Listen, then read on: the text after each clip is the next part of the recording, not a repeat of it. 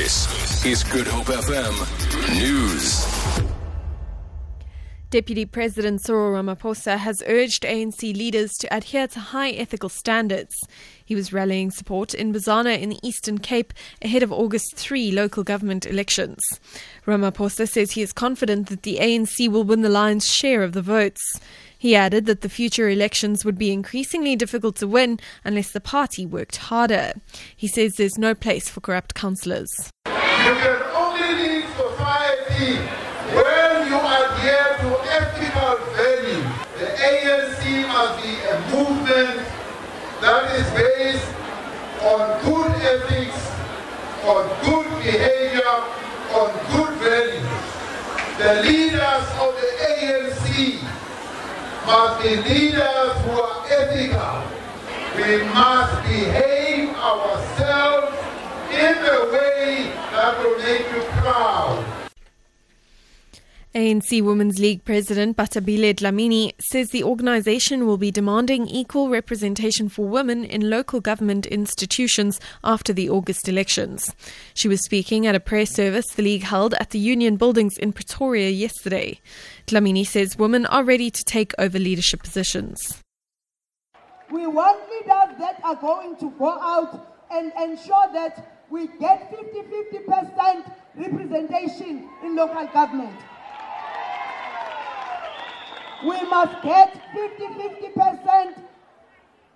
What if we don't get that in wards, we go to proportional representation.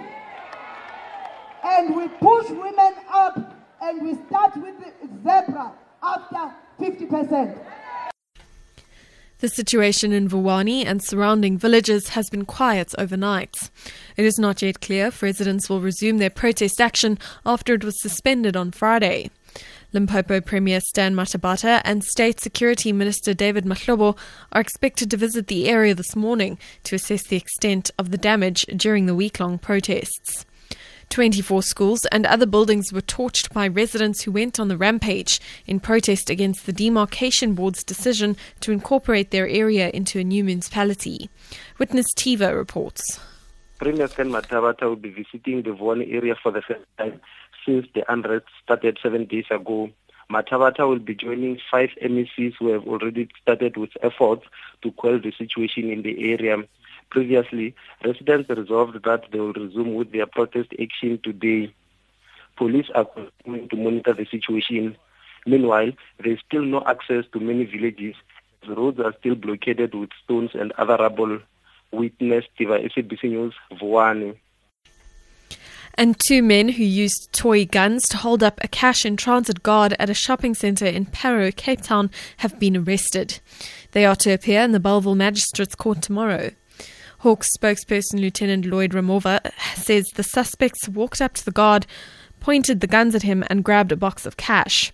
They then fled on foot but dropped the box of cash when they spotted a passing police van. They were arrested as they tried to run away. For Good Hope FM News, I'm Amy Bishop.